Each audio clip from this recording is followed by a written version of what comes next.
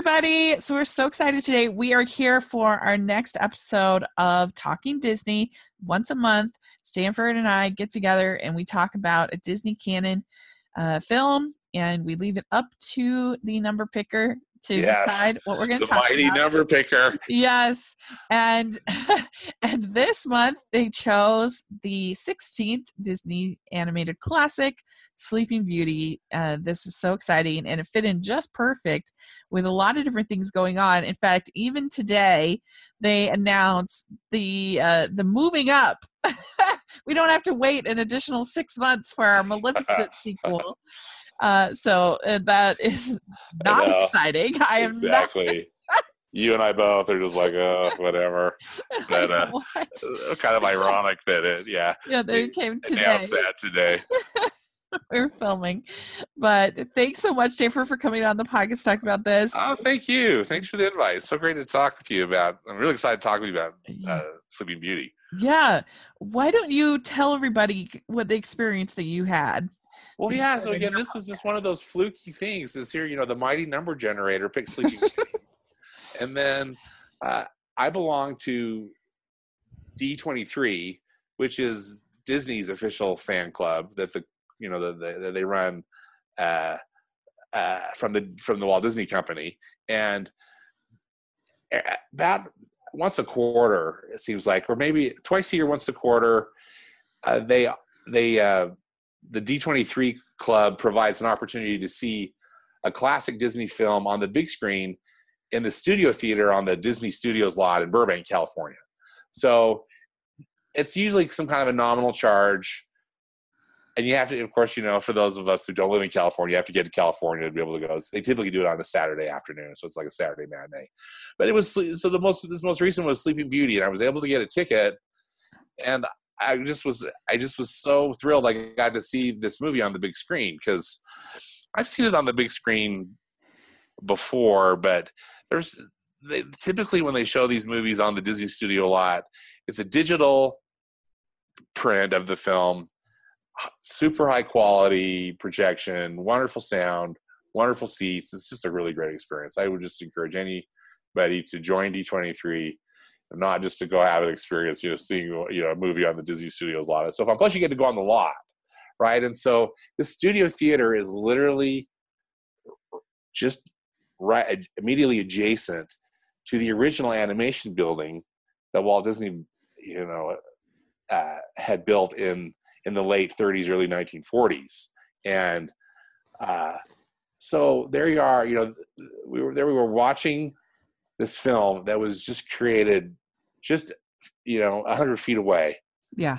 And that part was thrilling. Not to mention just seeing this movie on the big screen, because that's the winning part really for me of Sleeping Beauty, is the incredible artwork, the incredible animation, the incredible backgrounds, the incredible art direction and production design of this film are just beyond reproach. They're just stunning. So anyway, it was a cool experience that I just wish I could have beamed everybody down there. I know, and gone, because it was so cool. I would absolutely I would love to see this on the big screen, just for the music alone. Having the music on the big stereo, in the theater, and so great. We'll talk about it, but I think it has some of the best voice acting in the history of movies, and just to hear that would have been incredible. Yeah. So I'm very jealous.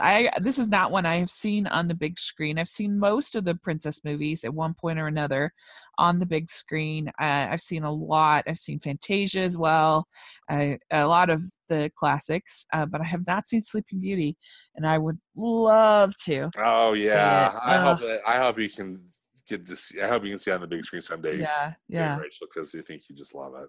So, yes, so this film was released in 1959, and I feel kind of bad for Walt Disney sometimes, because I think that almost every time that he really tried to push the studio, it's interesting because we were just talking in another podcast about Disney's attempts this last year to to take risks and how they didn't work.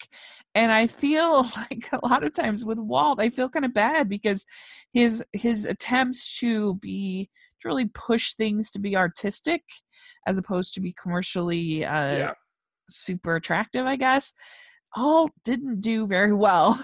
Right, I know. And so it's just kind of it's sad because I don't know, it's just a weird thing. Like, you know, you're something like your Fantasias, your Bambis, your Alice in Wonderlands, Sleeping Beauty, these kind of more artistically ambitious films were not as successful as your Lady and the Tramp, 101 Dalmatians, Snow White and the Seven Dwarfs, Cinderella, all films I love, but just more.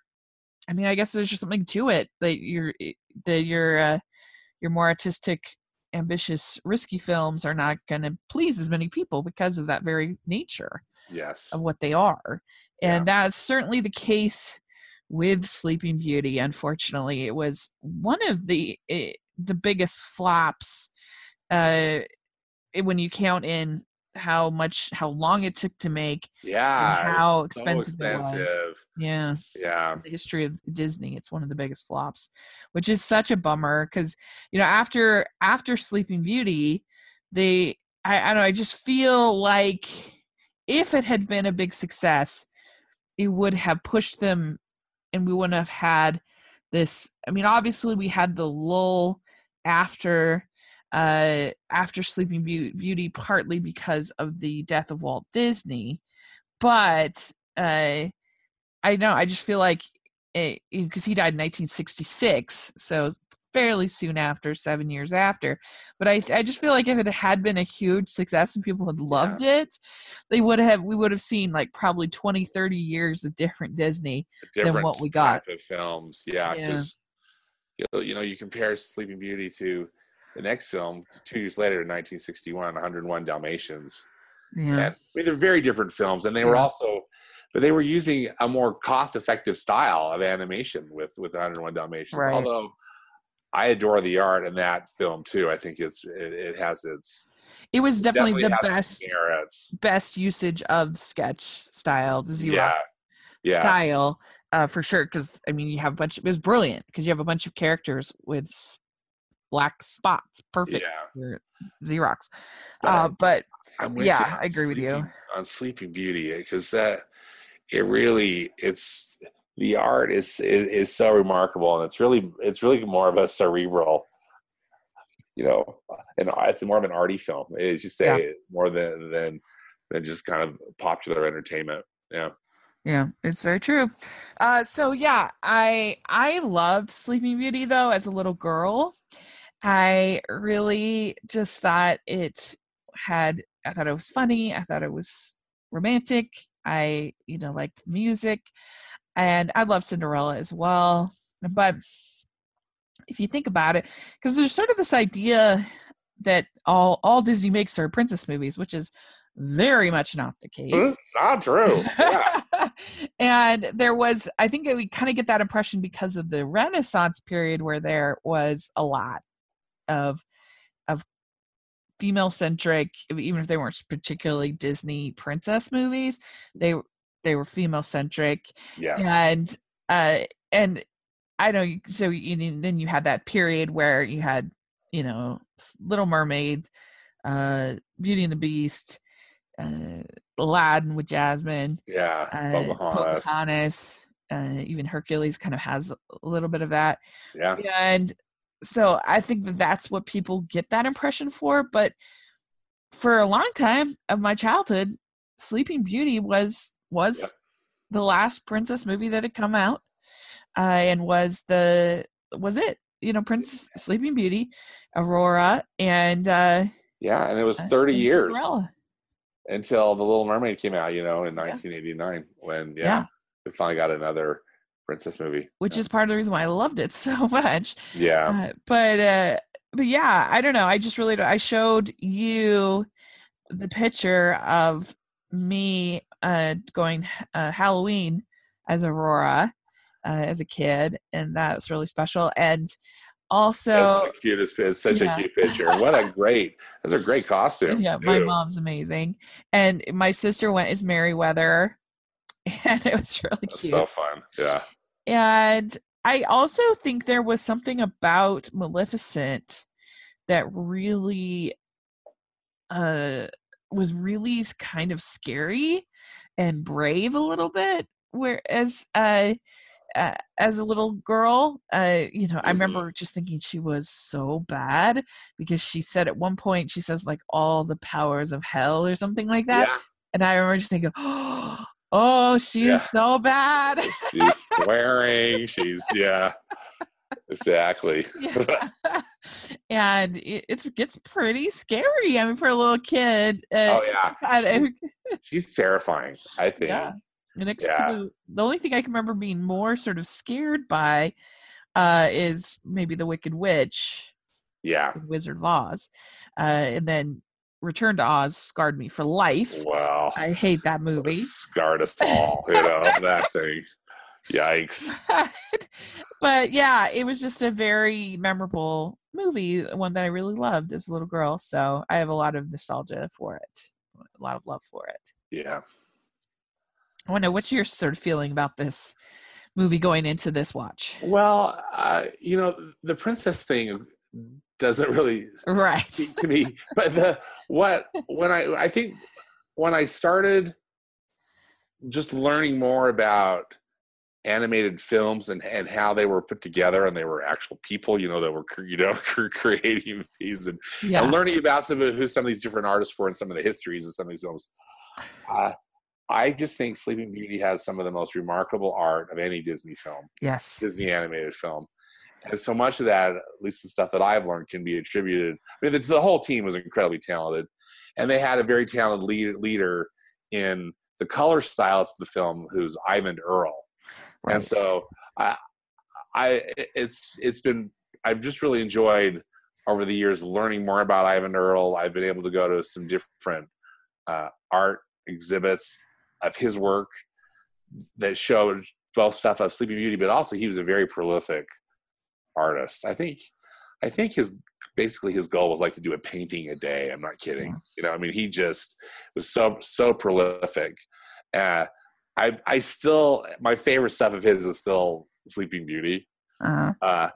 And he does some other stuff for Disney and some other short films and things for Disney, and it's interesting to see, because you can really see, clearly identify that it's his once you're familiar with his style. But I just adore his work, and I think you can tell, this is sound weird, but I think you can tell that the animation is truly great in this movie, because there are many spots where I know I'm like, they recycled that one later on in Sword in the Stone. They recycled it in Beauty and the Beast. Beauty and the Beast, yeah. All over the place in this movie. You're like, they knew that this movie was beautiful. Mm-hmm. And so they used it a lot, I think. Yes.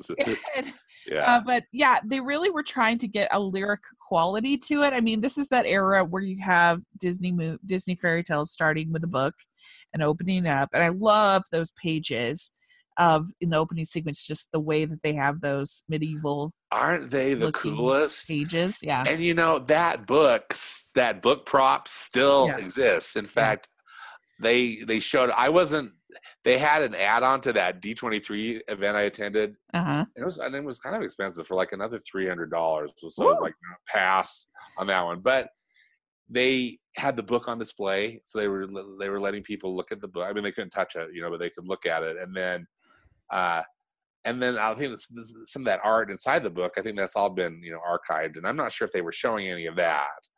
But and then they had a special lunch, and I think they also had like a Sleeping Beauty character there. So it was like lunch. Oh yeah. So, character meal. I mean, I'm sure it was really cool. But just to see pictures of that book, because I love that. How the jeweled book, and how wonderfully it's put together. Yeah. And so every frame of the movie was supposed to look like a picture of a book, and it had layers. And there was something I heard that it took as much as just for one background, it would take a month Yeah. for an animator to work on one background of one frame, which is insane. And Yeah. you look at the history of this movie, and it's really pretty amazing. They actually started production. This not, of course, they had pre-production that went on for many years, but then the actual start of the production of the movie was in 1951. They had, from what I read, they had most of the voice cast recorded by 1952. Oh, wow. And I mean, if you think about it, that Disneyland started in 1955, and you had Sleeping Beauty's castle in Disneyland. Yeah. And that ended up being 4 years before the movie the even movie opened. even released, which is crazy. Yeah, that is crazy, isn't it? And pretty interesting. Almost, yeah, because it was like a great advertisement, right, for the film. But the centerpiece of Walt's Park was this movie that was about to open. An interesting thing of note too. I don't know if you've ever gone through that Sleeping Beauty Castle walkthrough that Yeah. you can do. It's changed over time, but the current iteration of it, they brought it back. Ivan Earl, the artist and color stylist of the film, came in and did those little window. I mean, Did he? Those were his, yeah. Which is really cool. They're really neat. Yeah, it is really cool. I kind of wonder if we're ever gonna get a if it's big. I don't know if it's big enough inside. I don't really know what it's like. Nobody knows what it's like inside. But in Disney World, they have the whole Cinderella's castle character meal thing. All right. I mean, the castle is just absolutely gigantic, compared to what's in California. Yeah. Right. So, but anyway, yeah, that is really a fun little thing there that they have at Disneyland, and you'll see Aurora quite a bit out at the park. Which that's true. Yeah, they've got that Aurora walk around character, don't they? Yeah.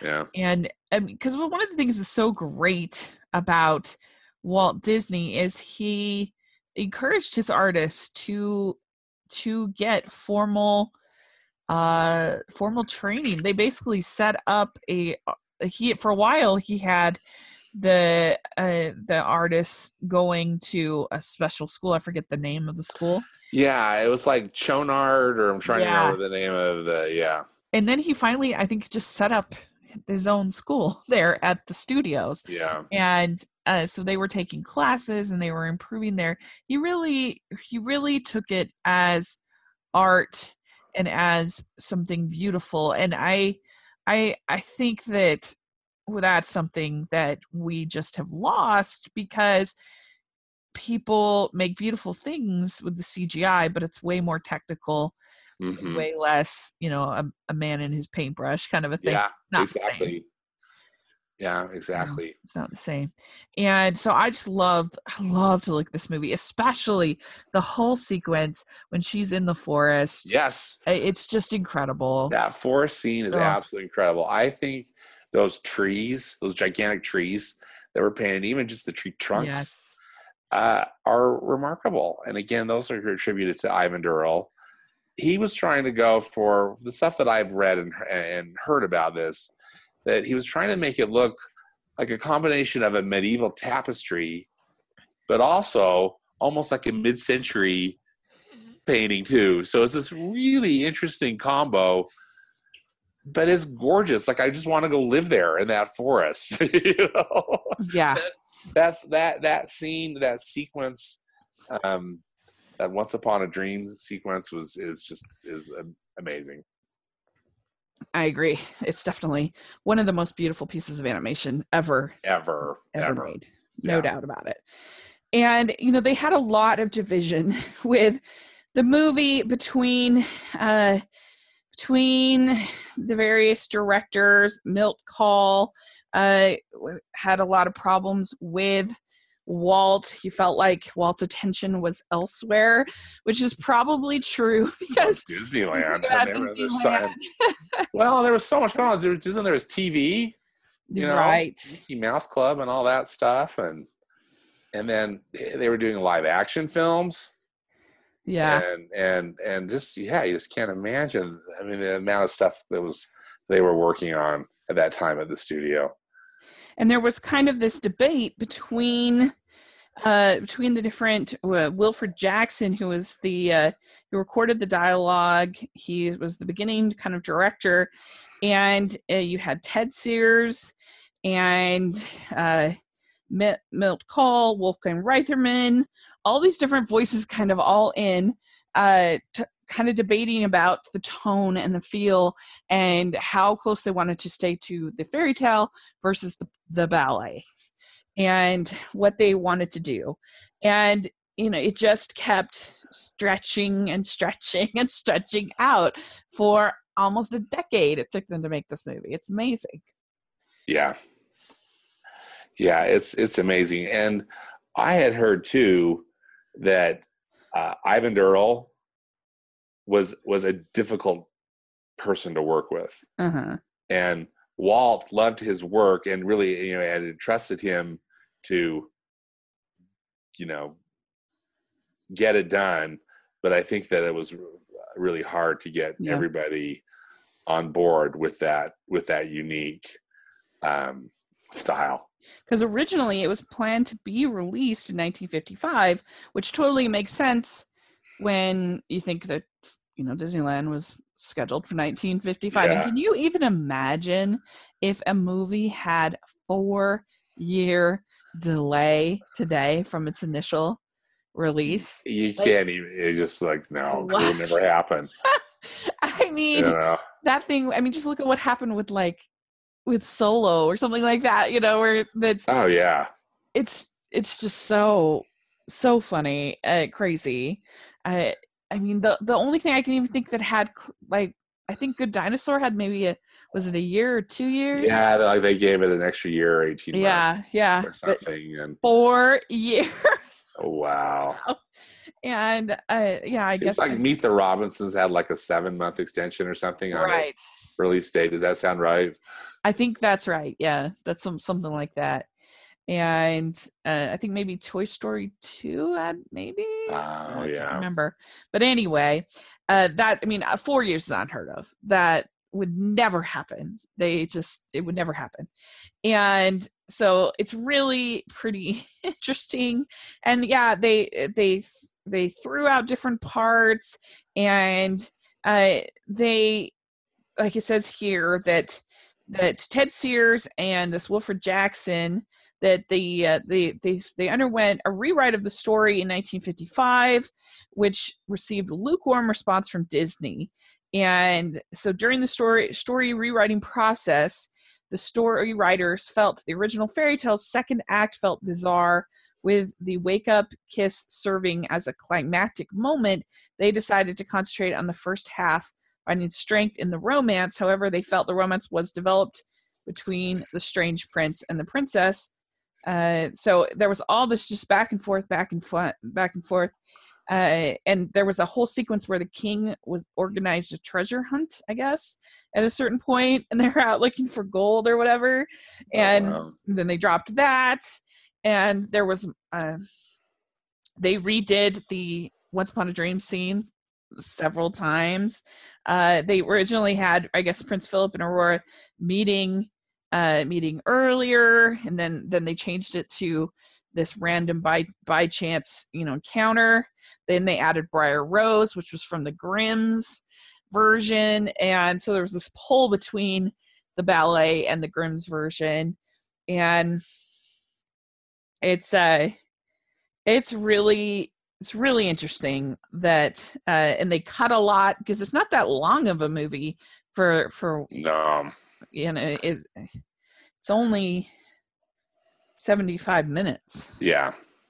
So it definitely so I don't know, that's all pretty interesting to me. Me too. And they had a second release date. It was going to be 1957 and then 1958. And like I said, Milt Kahl blamed Walt for the numerous delays. He said that he wouldn't have story meetings. He wouldn't get the damn thing moving. And so, yeah, and then a last minute, Eric Larson was removed from the project. in like 1958, which is so crazy. And I mean, we thought that Solo was messy. It's nothing on this. Yeah, exactly. You know, it just puts a lot of stuff into perspective, doesn't it? About, you know, what we read today, how films are made and whatnot, and yeah, this has been ongoing. These battles, these creative battles. Yeah, and then a guy named Clyde Geronimi was put in instead of Larson, and then Wolfgang Reitherman got in on it, and they were going to have Philip die in the dragon sequence, and then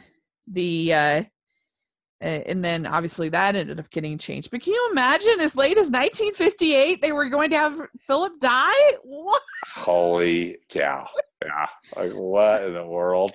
Yeah, it's crazy. So it's amazing that the movie is as good as it is with all this madness. Yeah. Yeah. I think. Oh, sure. I agree. You know, with all the turmoil and whatnot. You know, I don't think that the story is necessarily perfect, but I got to tell you, I think I had mentioned this to you earlier, but seeing this movie again on the big screen, whatever issues I might have had with the story, I just completely forgot because I was so just entranced, basically, by this gorgeous art and music. Yeah, and you're right about Ivan Earl. That he wanted it to feel like, you said, a tapestry and also a page from a book. He says where his trees might have curved, I straightened them out. I took this painter Henge. She says I took them as inspiration, the Italian Renaissance, but then just turned it into my style. He says, yeah. And he had and I guess him and Geronimi had very creative differences. Not get along at all. Yeah. And Geronimi said that Ivan Earl, that he lacked the mood in a lot of things. All that beautiful detail in the trees, the bark, and all of that, that's all well and good. But who the hell's going to look at that? The backgrounds became more important than the animation. He'd made them more like Christmas cards. So that's that is to give you, I think, a flavor of what this was all like. It's very interesting to me to read about. Oh yeah, you know, it's fascinating. One interesting thing I think to note too, Rachel, on it is that it was the second film from Disney Animation that was done in a widescreen format. Yeah. And the first one was Lady and the Tramp, which was from 1955. That was in Cinerama, I believe. Right. And then this was done. I'm not sure they were calling it Cinerama. It was like 70 millimeter though, you know, so widescreen. So, which I think, of course, added to the time because the backgrounds had to be all that much bigger, you know. Yeah. Because of the that ratio of the screen. Yeah. Yeah, I mean, it must have been amazing to see it on because they had done, I think, Lady and the Tramp was also. Yeah, Lady and the Tramp. Mm-hmm. And that I would have loved to see both those movies on that wide screen. All right. Yeah. Very cool. So yeah, well, let's dive in and talk about.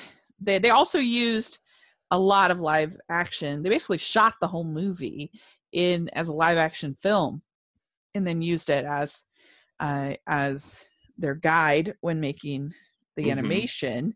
And then what's cool about that is that Eleanor Audley did both. She did the voice and the live action acting, which I think is so cool. Really cool. Yeah. And there are pictures of her with the Maleficent horns and everything like that. Yeah. Yeah. And I wish I didn't find anything about why they decided to design Maleficent the way that she did with those horns. I'm guessing it was sort of inspired by kind of a devil kind of look.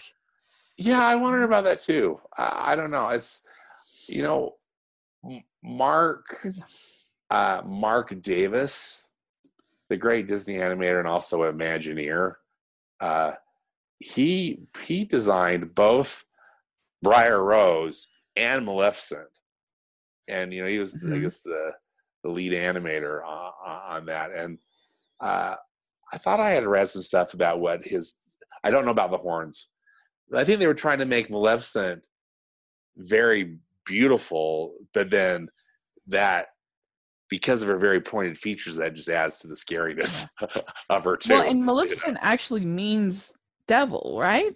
Yeah, well, or bad or something. Yeah. Yeah. It says on Google, it says causing harm or destruction, especially by supernatural means. So okay. Devilish kind of a thing. Yeah, for sure. Yeah. So anyway, that's all sort of our background, but it's also interesting, I think. But let's dive into the story a little bit.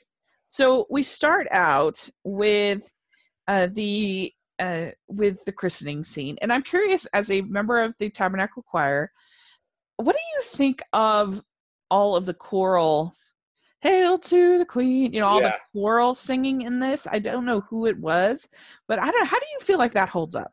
Oh, I like it. Yeah. I think it they're not using a giant sized choir, but clearly good singers. But it also sounds very distinctive from the type of singing you hear in films in the 40s and the 50s.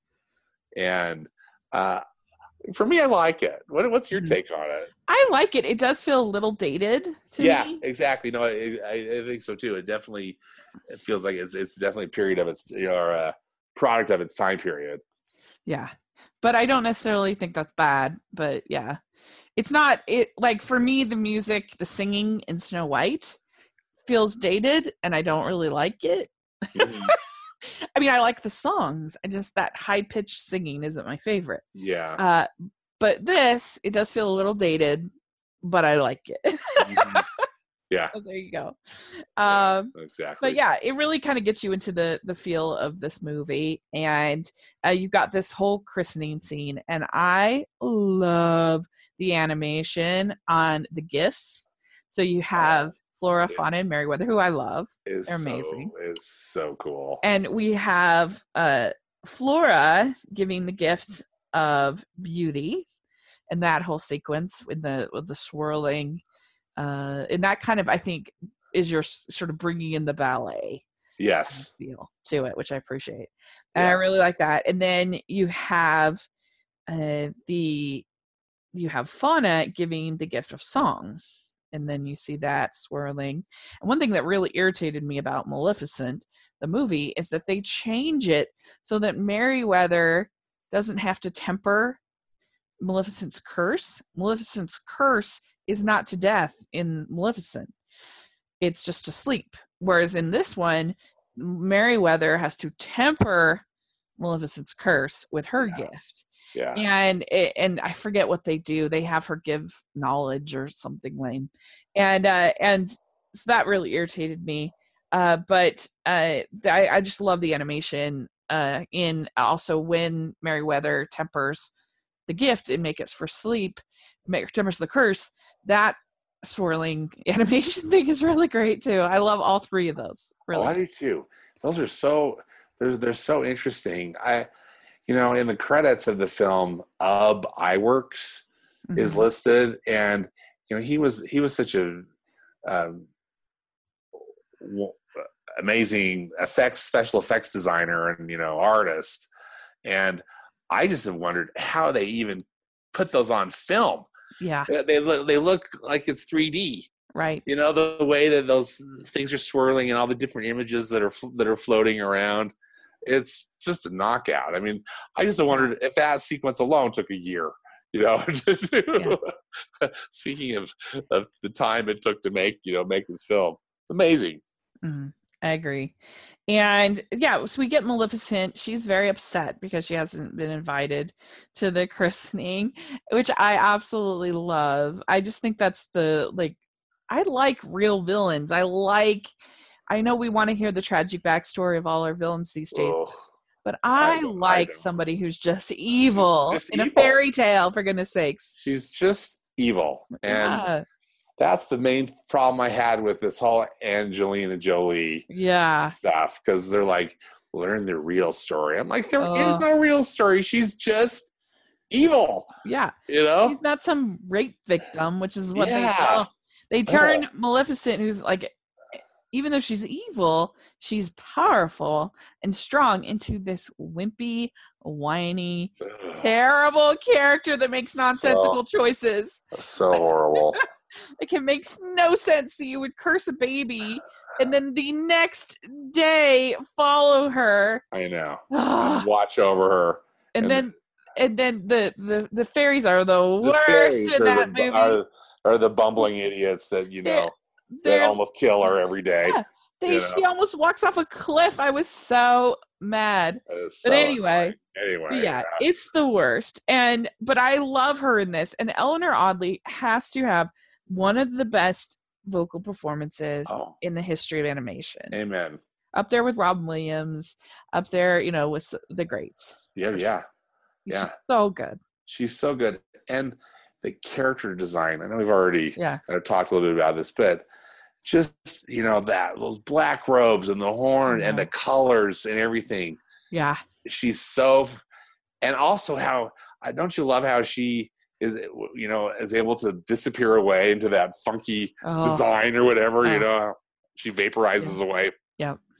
So amazing. I love every character design in this movie. I even like the bird. I like everybody. They're all amazing. All of Sleeping Beauty's forest friends. I mean, I do too. They're all fantastic. Really good. And so she gets the curse, and there are definitely a couple little plot holes, I guess, in this movie, probably from the messiness.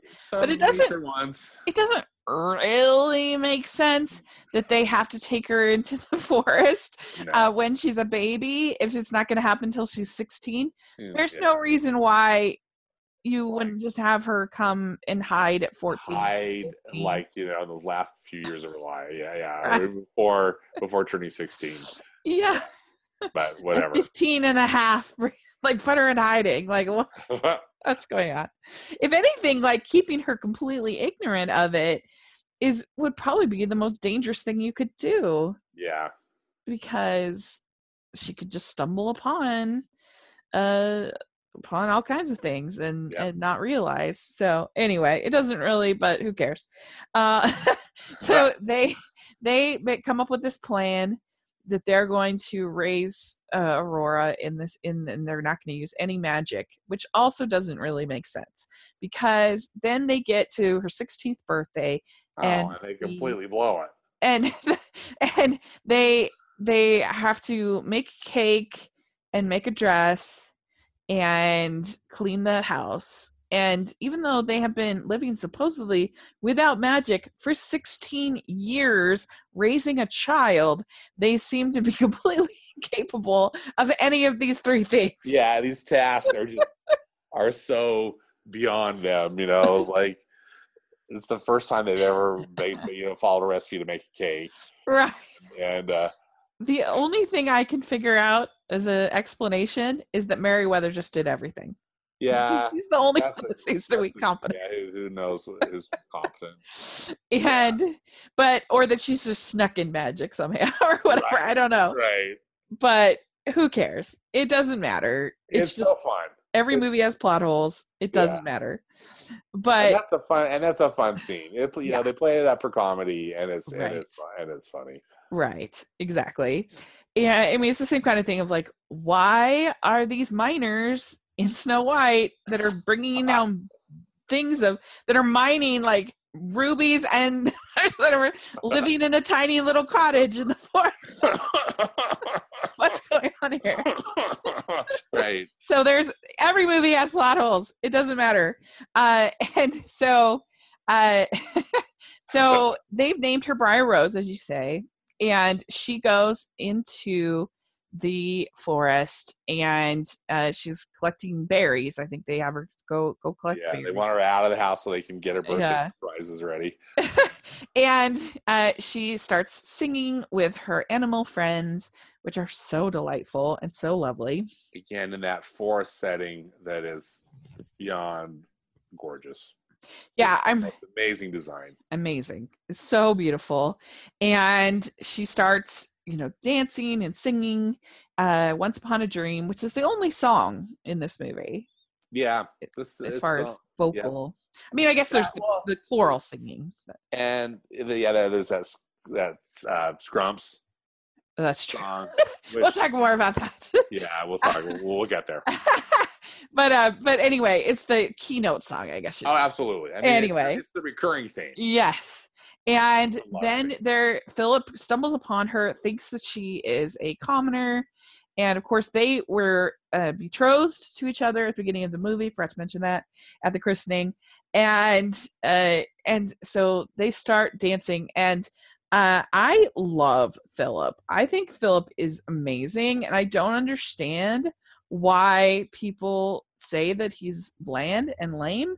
I think he's great. Like, I think he is kind of spunky and speaks, what is this, the 14th century or whatever, to his dad. Yeah. And he's got this beautiful baritone voice that I love. And a fun relationship with his horse.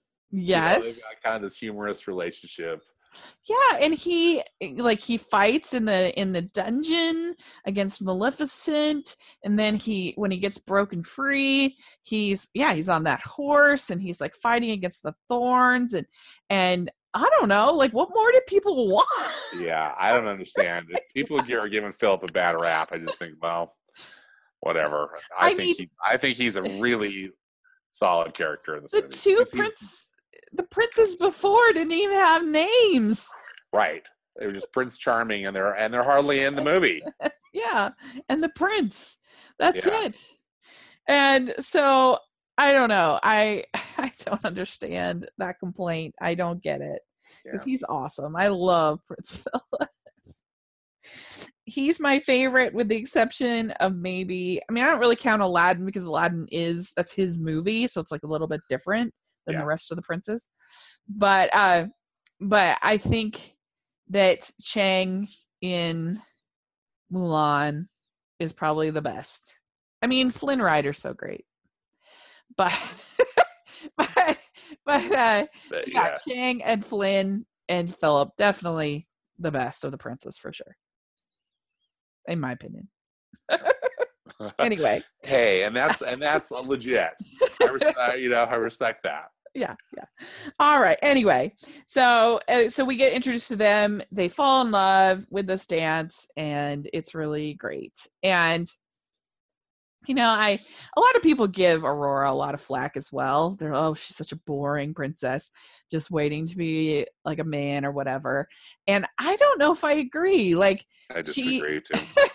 It doesn't ever say anywhere that she's going to get married that day or something. I mean, I think it's believable that a sheltered, kind of shy woman would meet somebody and fall in love. I think that's reasonable for a fairy tale. I don't know.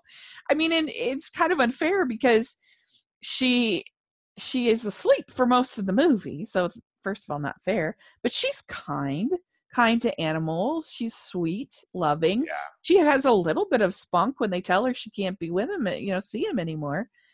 So I like Aurora, and I love her character design. I think she is beautiful. Yeah, she's a beautiful character, and I like her. In fact, Disney hired an opera singer, a young opera singer, Mary Costa. Amazing. Her performance is amazing. I think she gives a very credible performance. Sure, she maybe doesn't have the most. We don't know her that well, and whatever. I think she does great. Yeah. I'm with you. Yeah. So anyway, then Maleficent sends the bird out, which I think is named Diablo. Yeah, I think he's Diablo. Yeah. Sends a bird out. At least that's what we know him as, right? I don't know if they ever established that in the film, but yeah. And so she sends her bird out to go, and she's at the Forbidden Mountain. And, because her minions haven't been able. Her minions have been out looking for a baby for years. For 16 years. Yeah. Which was a bit of an oversight on her part. There. I know. And her minions are so great too. I mean, they're designed in such a fun way. Just kind of these really odd looking creatures. I think they're so cool. Yeah, I agree.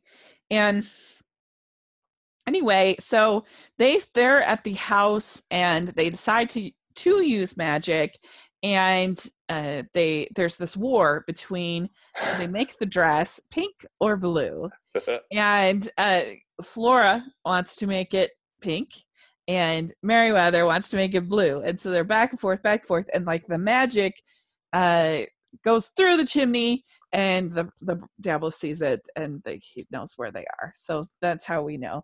And what about you? Are you team pink or team blue? Oh, I'm team blue.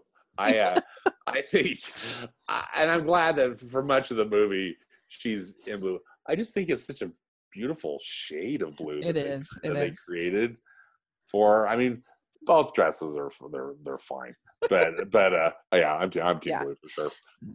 I think they went with pink as far as her official Disney princess color. Yeah, because at the time Cinderella was blue, right? And so they wanted to differentiate some, yeah. And now they have two blue because technically Elsa and Anna aren't princesses yet, but they kind of have two blue now at this point. So I don't know if they'll branch out, different colors here, but anyway, I think that's why they officially went team pink, but I don't know. But I did poll my Twitter listeners, yes, or whatever, and we ended up with team blue also winning in. Oh wow! Okay, poll. Yeah, team 8 for team blue, 4 for team pink, and we had 2 voters that liked the mixed up crazy version. Kind of the disaster version. Yes. Yeah. So yes. And so anyway, so there's that kind of fun thing going on. And then she returns home and she tells them that she's met this man and that he's going to come and come back and see her again. And she's very excited. Well, then they burst the news that she is a princess and she has to return back to the castle that night. And of course, she is devastated because she won't be able to. I mean, probably a complicated moment. She finds out she's not. But anyway, so she's very sad, but they take her to the palace and they put her in this room and she's crying, and so there's all that. Then we have this scene between the 2 kings that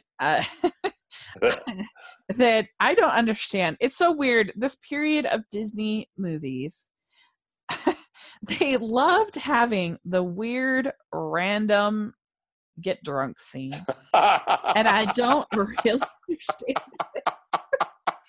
I mean, it's true. It is true. Why is there a random scene in Dumbo where they get intoxicated? I don't know. Yeah, it's like, what does this scene have to do? In the what's it? Shoot, I mean, even in Cinderella, you have the insane antics of the king kind of in there, and him getting pretty sloshed. Just a bunch of those movies, they love doing that. I think is it Dumbo that gets drunk? One of the I think both Dumbo and Timothy the mouse gets lost. Yeah. Oh sure, yeah. And then they wake up in the tree or wherever they are. I mean, can you imagine? We learn. Now, if you were watching, like, I don't know, Zootopia, there was like a random get drunk scene, like side characters we don't even know, like what? I don't think you would fly. No. Yeah. Very weird. I mean, it really would be kind of similar to if mean, I guess you have in Beauty and the Beast, you have them drinking at the pub or whatever, but there's never like this weird intoxication scene. Yeah. I it's really funny to me. And this scene, it's not my favorite. The scumps thing, and they're all first of all, I don't really like the fact that they're talking about their children like their property. Yeah. I don't really love that.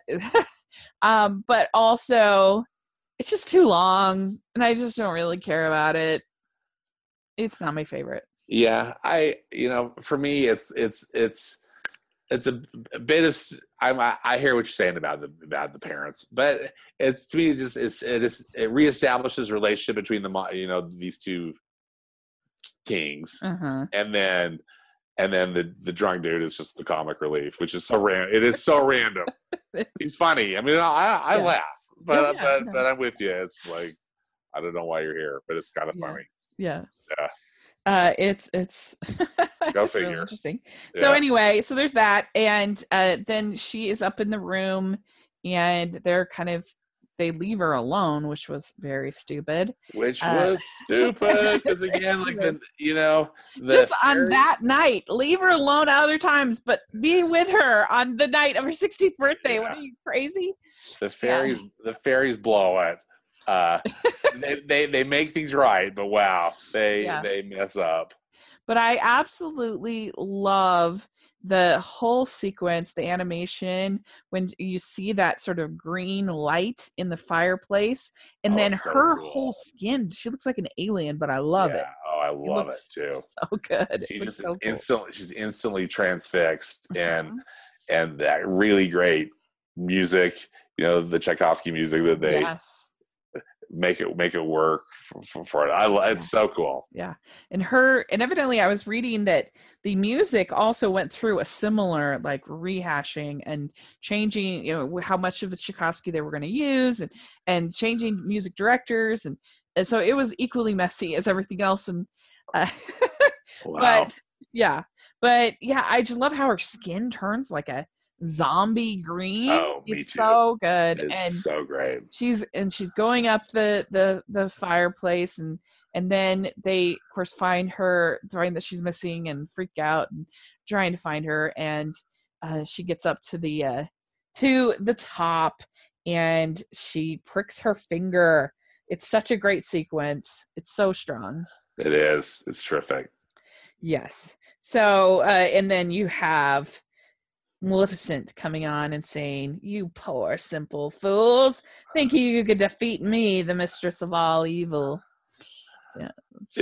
It's exactly. And I love how Maleficent then captures the prince. Yes. So then the fairies put everybody to sleep, which is really, really good and smart of them. Smart idea. And then you see, you get this a great scene where you see Philip coming to the cottage. He thinks, he's just expecting her to be, there as a commoner. And he's talked with his dad earlier about falling in love with this commoner. And and you see just Maleficent's like in the back of the house, and he gets captured by her. I really I think that's a really good scene. And so so the fairies go up to the Forbidden Mountain. They're terrified to do so, but they do, and you have Philip tied up in the dungeon, and you have Maleficent talking to him, and it's basically poetry. I should have written it all down, but it's really good when she's saying like, "Off he rides on his noble steed." Oh yeah, and all that whole just describing that. Yeah, he's she's gonna let him age in prison while she sleeps, and then by the time she lets him out, he's gonna be a very elderly man, and with who's not going to have any appeal, supposedly, with the princess. It's really, really good. And it'll prove that true love conquers all. Right. Really good. Right. And she's good. Eleanor Audley, isn't it? She's just the best. Is amazing. She's incredible. And yeah, so then the fairies get to the Forbidden Mountain, and Merryweather turns Diablo into stone, which is a really great moment. That's a great moment, because we're also sick of it. I guess you're just sick of his cackling, or whatever is that bird call that he's doing. That is so annoying. And the whole sequence, just this whole sequence of them freeing Philip from the dungeon, him going, and her, Maleficent, seeing and making the thorns. And I love that whole, I didn't write it down, but the whole kind of spell that she puts on it, like Brian and Brewy, make the thorns, whatever it is. I can't remember, but it's really cool. It is. Yeah. So cool. Yeah, and so then he's fighting off all these thorns, and then you also, Flora, part of the reason they go up to the Forbidden Mountain is they learn that she hears the king talking about how Philip had met a woman in the forest. Yeah, so she figures out that he met Princess Aurora. Right.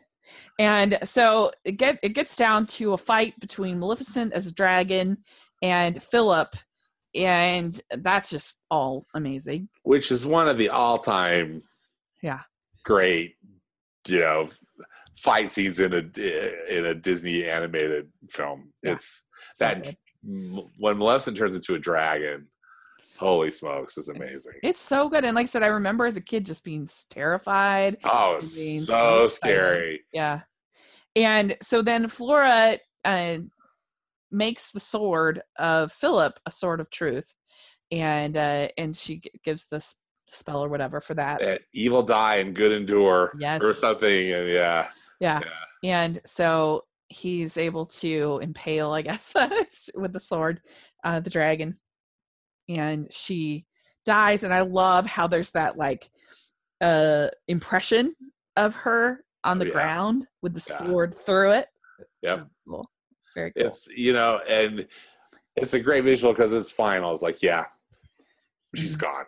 Yep. Yeah.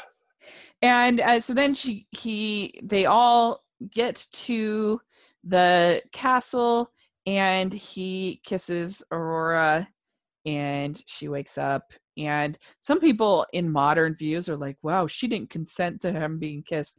Oh my gosh, because they were already in love, and they'd expressed it. They made a commitment that they were going to. Not like it's some stranger. Right. It's so ridiculous. It's so stupid. And so, I don't know, ridiculous. And so she wakes up, and everything is restored, and we see the wedding, and it's all just very, or I don't know if that's necessarily the wedding, actually. It's just it's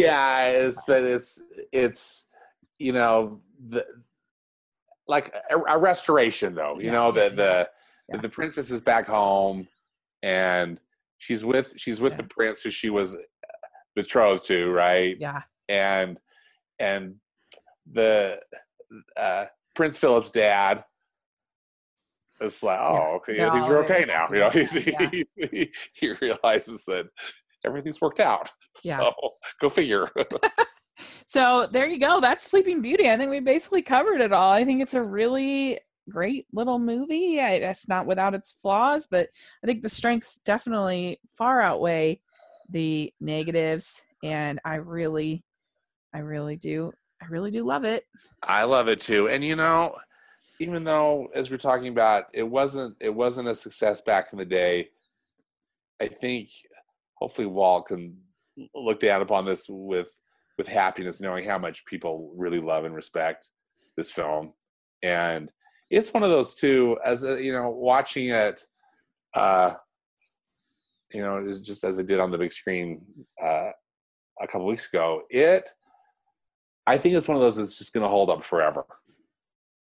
It's just one of those films that, sure, there's some stuff in it as we've talked about, but it is a timeless classic. Mm-hmm. Yeah. So I actually have it at number 9. in my most recent ranking. Oh, cool. Okay. High. Yeah, I really like it. Yeah. Oh, so I love it too. I don't have a ranking, but it's up in the top. Yeah, the top for me. So, all right. Well, good. So let's see what we get next month. All right. It's very exciting. So it looks like the pick, we got 25, and that is our favorite, The Black Cauldron. The Black Cauldron. All right. So that will be the pick for April.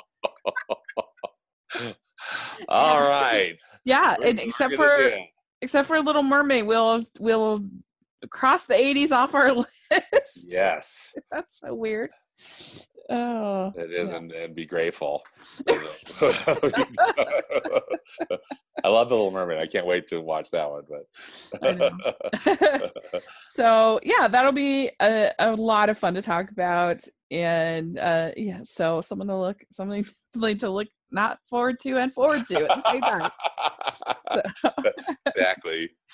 So, let me read before we go just some of the comments that I got. Yes. I got a lot on my Twitter about Sleeping Beauty. Georgia Speech says, I have extreme love for this film and everything about it. Aurora, Philip, Samson. Who was Samson? The horse.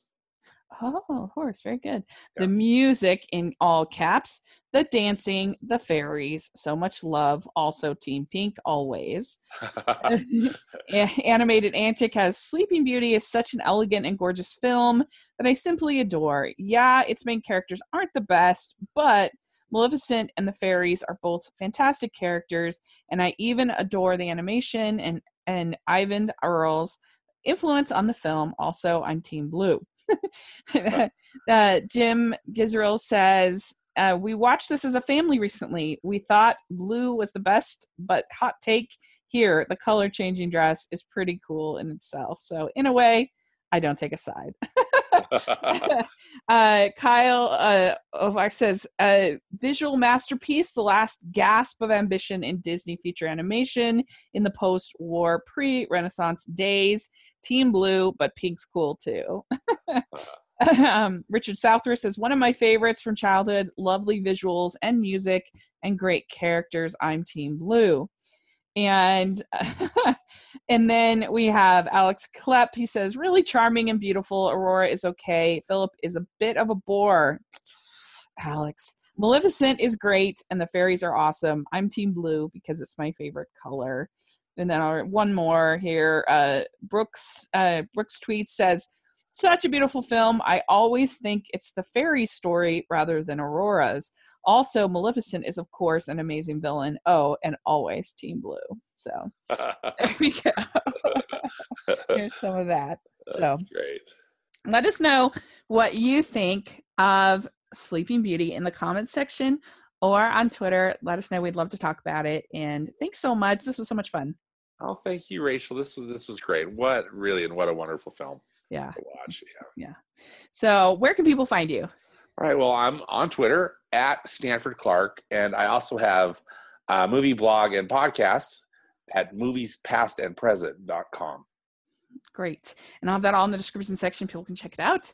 And you can find me at Rachel's Reviews all over social media and on iTunes and YouTube. If you're listening on iTunes, please give us your ratings and reviews. It really helps us out, help more people to find the podcast. And then if you're listening on YouTube, please give us a thumbs up and subscribe. It really helps us out as well. So thanks so much. And we will talk next month about Black Cauldron. Thanks, Rachel. Bye.